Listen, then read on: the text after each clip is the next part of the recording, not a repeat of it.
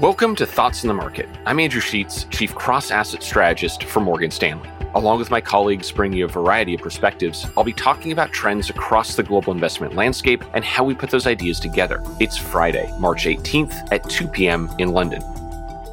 On Wednesday, the U.S. Federal Reserve raised interest rates for the first time in 2 years. This is notable because of how much time has passed since the Fed last took action. It's notable because of how low interest rates still are relative to inflation. And it's notable because rate increases and decreases by the Fed tend to lump together. Once the Fed starts raising or lowering rates, history says that it tends to keep doing so.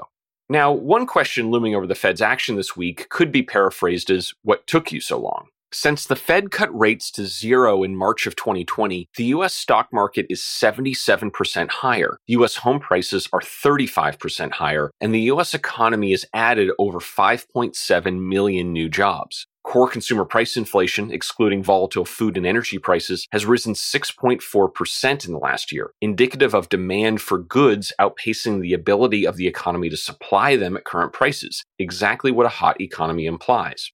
The reason the Fed waited was the genuine uncertainty around the impact of COVID on the economy and the risks that new variants would evade vaccines or dash consumer confidence. But every decision has trade-offs. Easy Fed policy has helped the U.S. economy recover unusually quickly, but that quick recovery now means that the Fed has a lot more to do to catch up.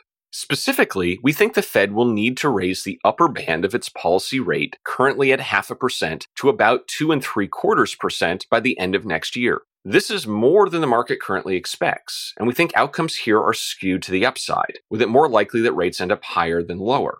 My colleagues in U.S. interest rate strategy believe that this should cause U.S. rates to rise further, with 2-year bond yields rising most and ultimately moving higher than 10-year bond yields. It's rare for 2-year bonds to yield more than their 10-year counterpart, a so-called curve inversion. Nevertheless, this is what we expect. Now, one counter to this Fed outlook is that the U.S. economy simply can't handle higher rates, and that will force the Fed to stop hiking earlier. But we disagree. With a large share of household debt in the U.S. in the form of 30-year fixed-rate mortgages, the impact of higher rates may actually be more muted than in the past, as the cost of servicing this debt won't change even as the Fed raises rates.